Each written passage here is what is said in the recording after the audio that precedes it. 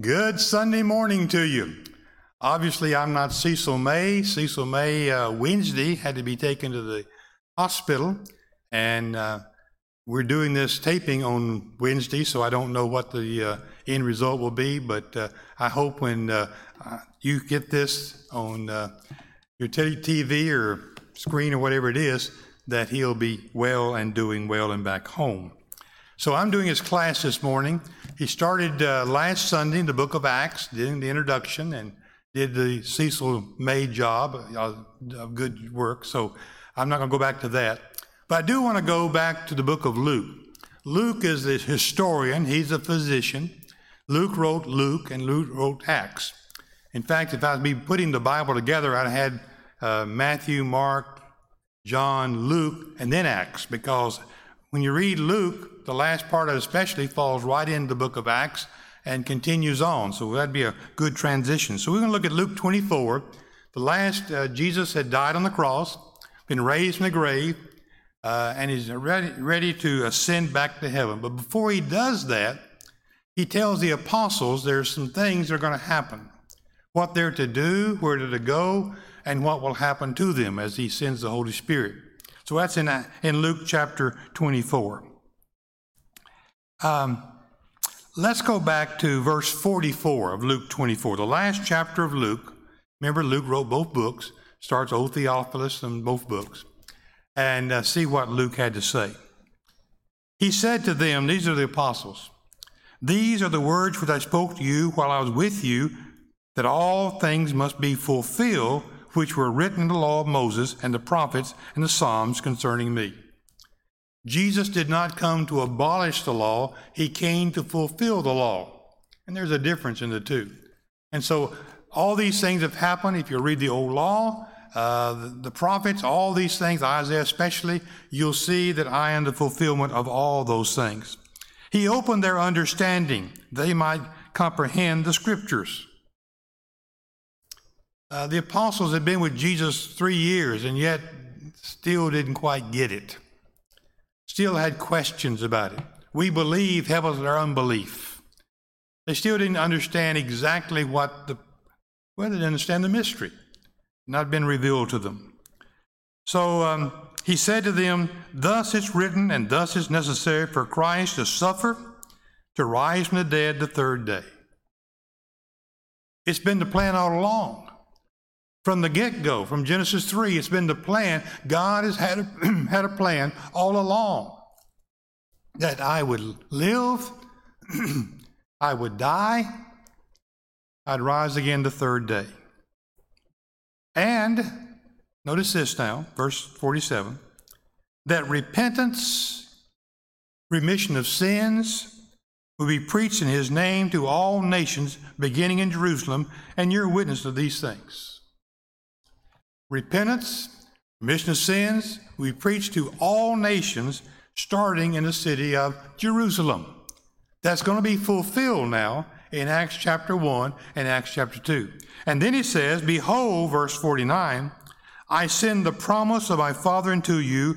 Tarry or stay in the city of Jerusalem until you are endued with power from on high." So, I want repentance, remission of sins, to be preached in his name, my name, beginning in Jerusalem. You go back and you'll receive power, the Holy Spirit, from on high. Go back to the city of Jerusalem. And as he led them out to Bethany, lifted up his hands and blessed them. And it came to pass, while he blessed them, he was departed from them, carried up into heaven. And they worshiped him and returned to Jerusalem with great joy. And they were continually in the temple, praising and blessing God. So here is the end of the Jesus on earth. Goes to Bethany, lifts up his hands, he's carried up in a cloud, and so they return back to Jerusalem like they were told to, with these other instructions. So let's go back to the book of Acts now. Acts chapter 1. The former account I've made, O Theophilus, and that's again, lover of God, what that name means. Of all, Jesus began both to do and to teach, until this day in which he was taken up, after through the Holy Spirit was given commandments to the apostles he had chosen. What were those commandments? Well, the last commandments were that they return to Jerusalem, they'd receive power from on high, they're to preach repentance for remission of sins in his name among all nations. So there were 7 things that he told them to do when they returned back to Jerusalem. To whom also he, that's Christ, verse 3, presented himself alive after his suffering by many infallible proofs. He didn't just say, it's me, I'm up. He showed them through infallible proofs. What were they? Well, one thing, he ate. He ate. He ate the 2 men on the road to Emmaus. Remember that? Had anything to eat? They fixed for him. He ate with the disciples. Why would he eat? Well, spirits don't have to eat.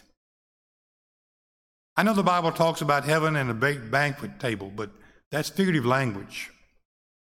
I don't think there's going to be any problem with us eating chocolate pie in heaven. I doubt there'll be any chocolate pie. I'm sorry to tell you that. Spirits don't eat. But the fact that Jesus ate something, flesh and blood needs food, not a spirit. Well, and being seen during the 40 days and speaking of things pertaining to the kingdom of God. Christ died during Passover week. Remember, he ate the Passover, the Last Supper, the disciples. He died during that week. He was taken by trial and murdered or crucified on a cross, put in a tomb for 3 days. So here's Passover, and 40 days later comes, that's 4 Sabbaths plus the next day, Sabbath day, comes Pentecost. 40 days. Christ died, was on earth for 40 days after his death. In that 40 days, he appeared to 500 men, 1 Corinthians 15, at one time. He appeared to his apostles several times.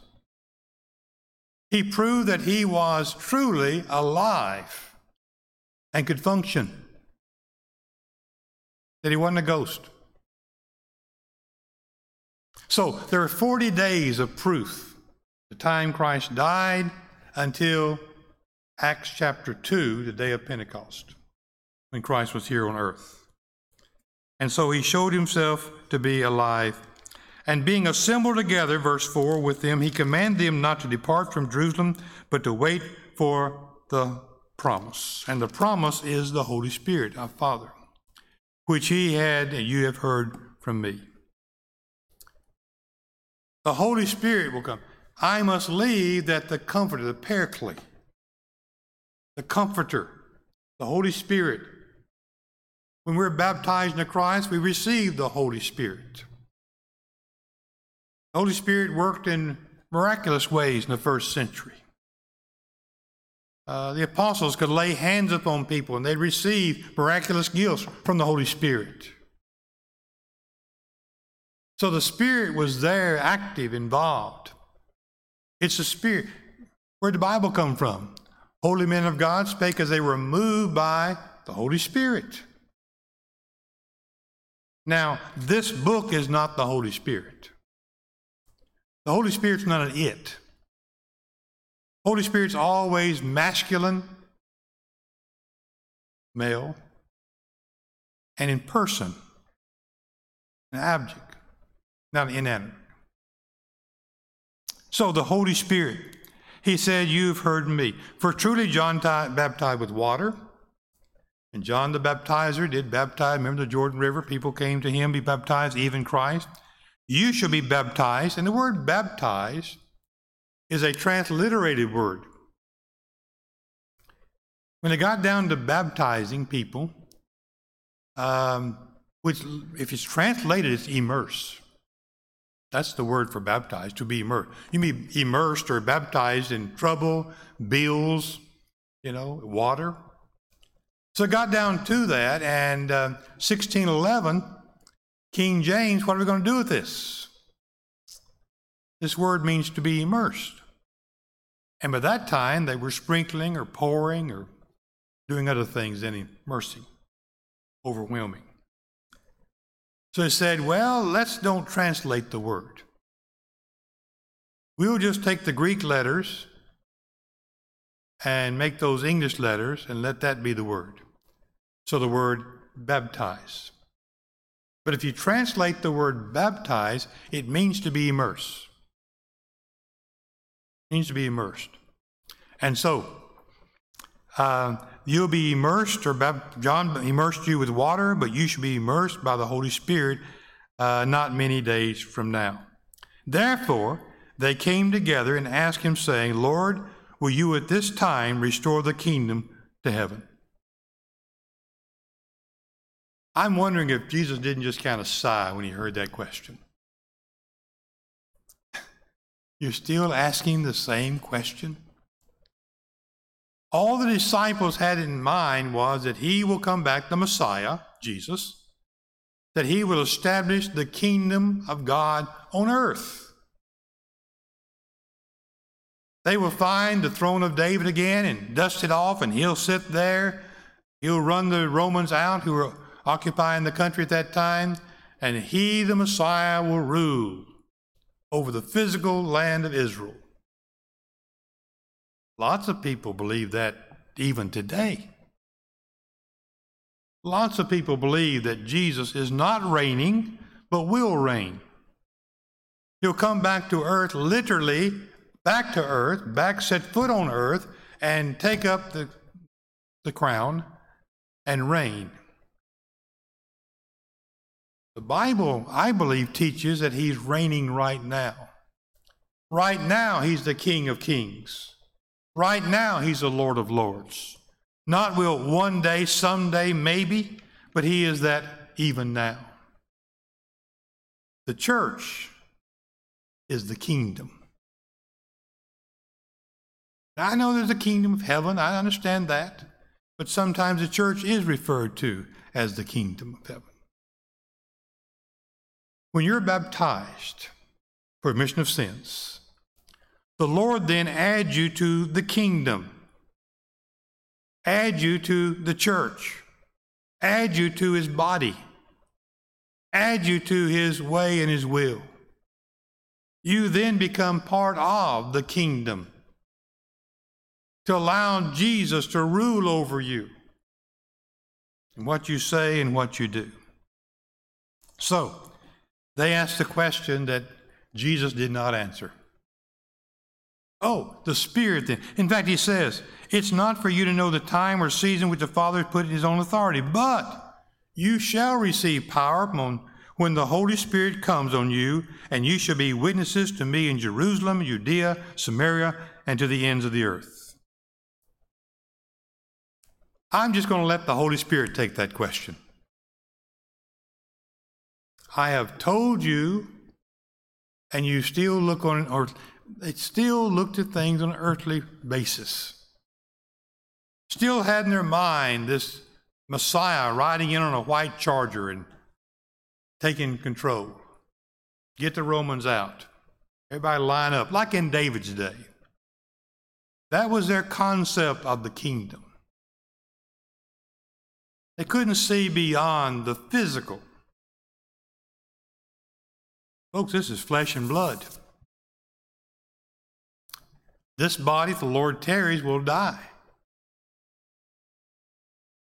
Dust to dust, ashes to ashes. This will not inherit the kingdom. But my spirit that lives in me, that abides in me, will live for eternity. Somewhere. And I pray it's the kingdom of God. And so we have the kingdom on earth, the church. We can be part of that, our citizenship's in the church, in Christ, to one day live with him for eternity. So, will you restore the kingdom? Yes. It's coming soon, disciples. It'll be here in the next few days, disciples. It'll begin in Acts 2, the day of Pentecost. when the Holy Spirit in the form of fire and wind will come and light upon you apostles, and you'll preach the true words of God. You'll preach, literally open the doors to the kingdom. That's what Jesus told Peter. I'll give you the keys to the kingdom, keys for locking or unlocking. I'll give you the keys to unlock the kingdom. When you unlock the door, you allow people to go in. So I'm going to give you, Peter, the keys to the kingdom. Based upon what? This is Matthew 16. That you are the Son of God, that He is, Christ Jesus is the Son of God. Remember that? Who do men say I am? I, the Son of Man, am. Some say you're John the Baptist, Jeremiah, one of the prophets. Who do you say I am? What did Peter say? You're the Christ. You're the Messiah. Son of the living God. That's who you are.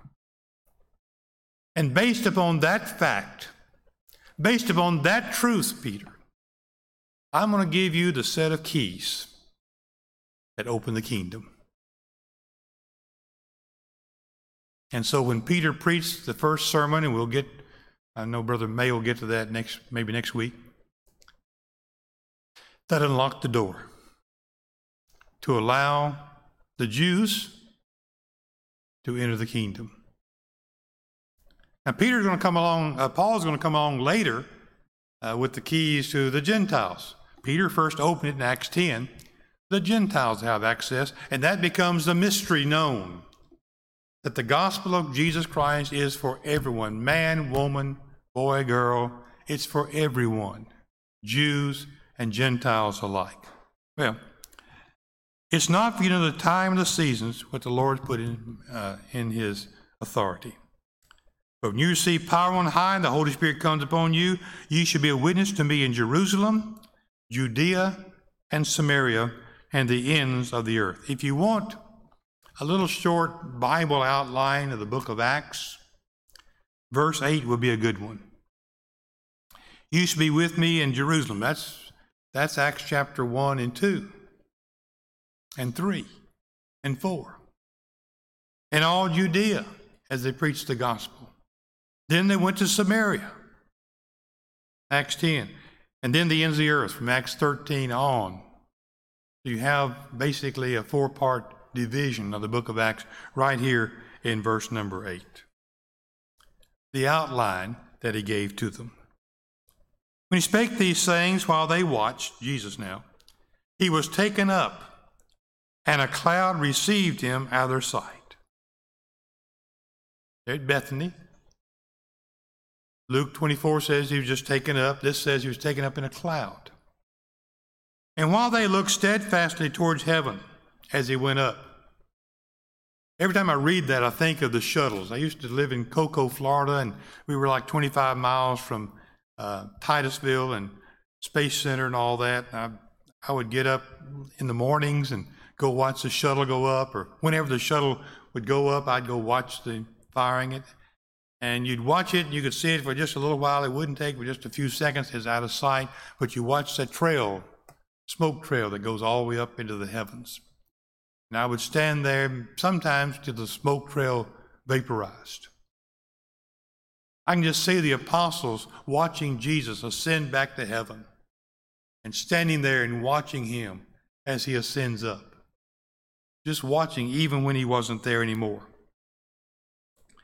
And while they were looking steadfastly towards heaven, He went up. Behold, 2 men stood by in white apparel. Think they were angels because their clothing may not have been. Who also said, Men of Galilee, that's all the fishermen, why do you stand gazing up into heaven?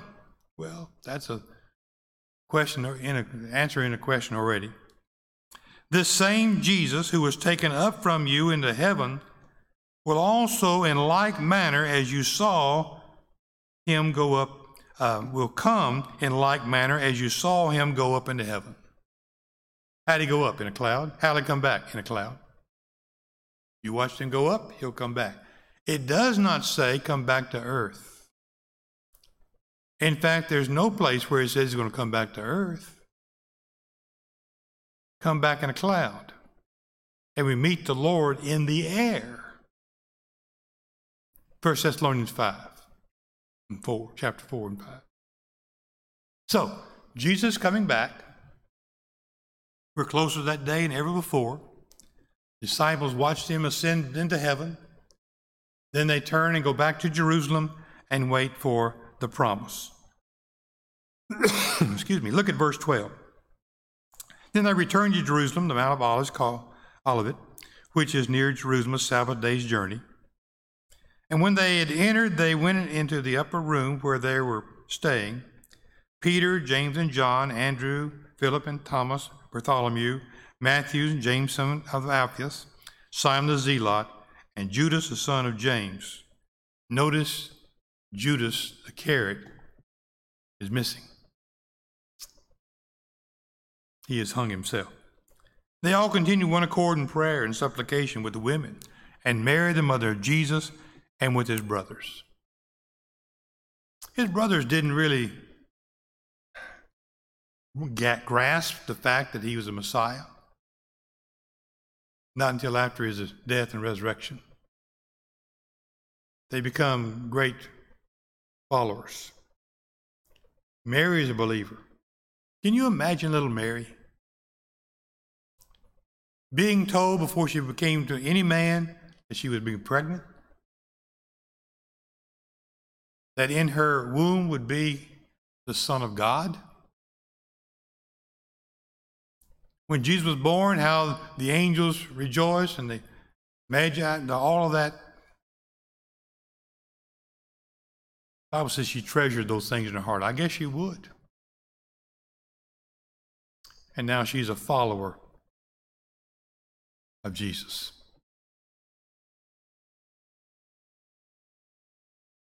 Well, in those days, Peter stood up in the midst of the disciples. Altogether, the number of them was about 120. These are faithful followers, been there all along. And men and brethren, the scripture has been fulfilled, which the Holy Spirit spoke in the days of David concerning Judas, who was a guide to those who arrested him. For he was numbered with us, obtained a part of this ministry. Was Judas a part of the ministry? Yes. How could he have turned and betrayed Jesus like he did? He was the keeper of the bag. When you see Leonardo da Vinci's painting of the Last Supper, you can always pick out Judas. He painted a bag in his hand, bag of coins, I assume, on the table. Judas. He tried to give the money back, remember that? Left it, 30 pieces of silver, the price of a common slave.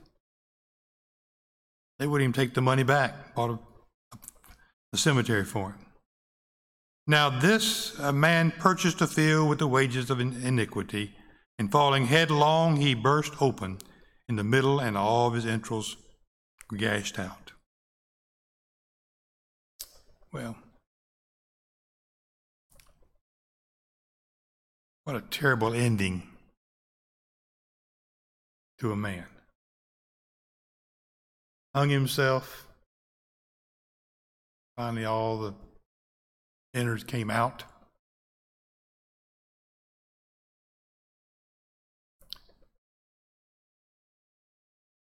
What was that all about?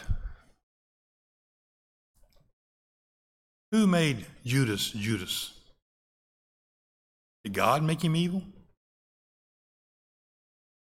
Did God make Judas the evil man he was? Or did Judas make Judas Judas? Judas had a choice. You and I have a choice. We can be whatever and whoever God wants us to be. We can decide that. You can decide that. Hopefully you'll decide to be a follower, a child of God. Your life is in your hands. I know circumstances come and we've got to do this or that or the other, but the truth is you determine your destiny. God's a judge, but you decide what he will judge. Prepare. Be ready. In the hour you think not, the Lord comes. I'm going to stop here. I know Brother May will probably go back over all this again in probably a better way, but hopefully this will be some interest to you. I love the book of Acts. It's the only history book we have in the New Testament, even though there's a lot of history in the New Testament. It is the historian Luke who wrote the history. And so Jesus was here. He died. 40 days later, ascends back to heaven. That's the day of Pentecost. That's Acts chapter 2, which we're not getting into. And all these things took place to fulfill the old law. Let's close in a word of prayer. Holy Father in heaven, we're thankful to you for every blessing. Thankful, Father, for sending of the Holy Spirit who lives within us. Help us, Father, not to grieve the Spirit, but help us live the life that would glorify you in all we say and all we do. Thank you for your word. Bless each one who's listened this morning. We pray in Jesus' name, and amen.